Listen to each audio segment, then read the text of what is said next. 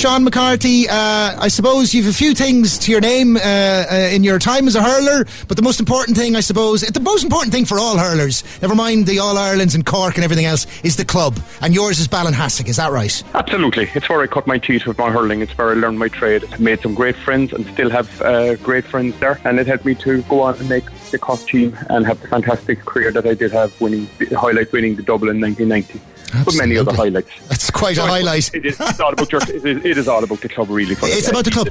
And that's why we're chatting to you, because we're talking up something that Ballinhassig GA are doing as a fundraiser for the clubhouse. Is it for a new clubhouse to rejuvenate what's there, or what's the deal? Absolutely. I suppose the current clubhouse is 50 years old, Dave.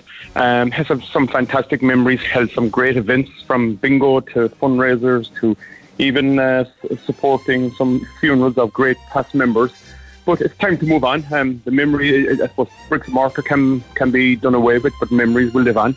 So yeah, I suppose last July, Tipperary man living in Ballinhassig, Pascal Ryan, threw out this mad idea one Sunday to us below in the pub, Brendan and Sheila Coleman's pub in Ballinhassig, and said we should really do a trip to tip walk. And it started from there, and I suppose the concept behind it, Dave, is that I suppose back in the old days, many our parents or grandparents would have walked or cycled to Munster finals in Thurles, and I suppose we said we'd reenact that by walking from starting in our club in Ballinhassig next Sunday, and over 7 days, covering 170 kilometres, we're going to walk to just through Thurles out to his own club, past his own club, Moyle Templetui.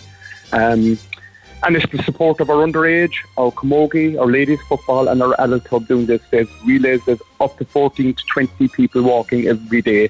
And each day we stop off at a different club, like Sarsfields, Bride Rovers, Glanworth, Ballylanders, Cahir, Cashel, Thurles, and straight into Moyle Templetui. And our underage boys and girls then will play a game each evening in those clubs. So it's actually a fabulous idea. It really is. That's something could be adopted by others in other areas, if you know what I mean. That concept of making a walk to a hallowed place like Thurles, where the Munster finals are held, and stopping off in clubs along the way. That's a lovely way to connect up communities. Look, I'm out of time to chat more, Seán. You've given us the gist of it. It starts from Sunday, 7 days to get to Thurles. Volunteers and people who might take part in some of the 170k journey, absolutely welcome. You'll get all the details on Ballinhassig GA Facebook page. Seán, thanks for chatting, and good luck to all with the club. For more Red FM podcasts, go to redfm.ie/podcasts.